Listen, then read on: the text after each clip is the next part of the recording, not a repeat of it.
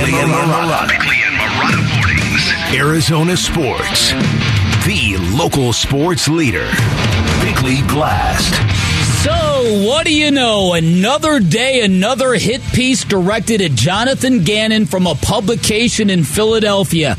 Okay, Philly, we get it. Maybe he lied to you. Maybe his defense sucked in the second half of the Super Bowl. But this idea that he lost you a championship is conspiratorial and laughable. And besides, you're Philadelphia, supposedly one of the toughest, roughest, bare-knuckled sports town in America.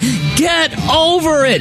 Oh, and look, here's Steve Keim on television talking to Colin Cowherd, saying it is not smart for NFL teams to hire defensive-minded head coaches at this point in NFL history, not unless that person's an elite leader.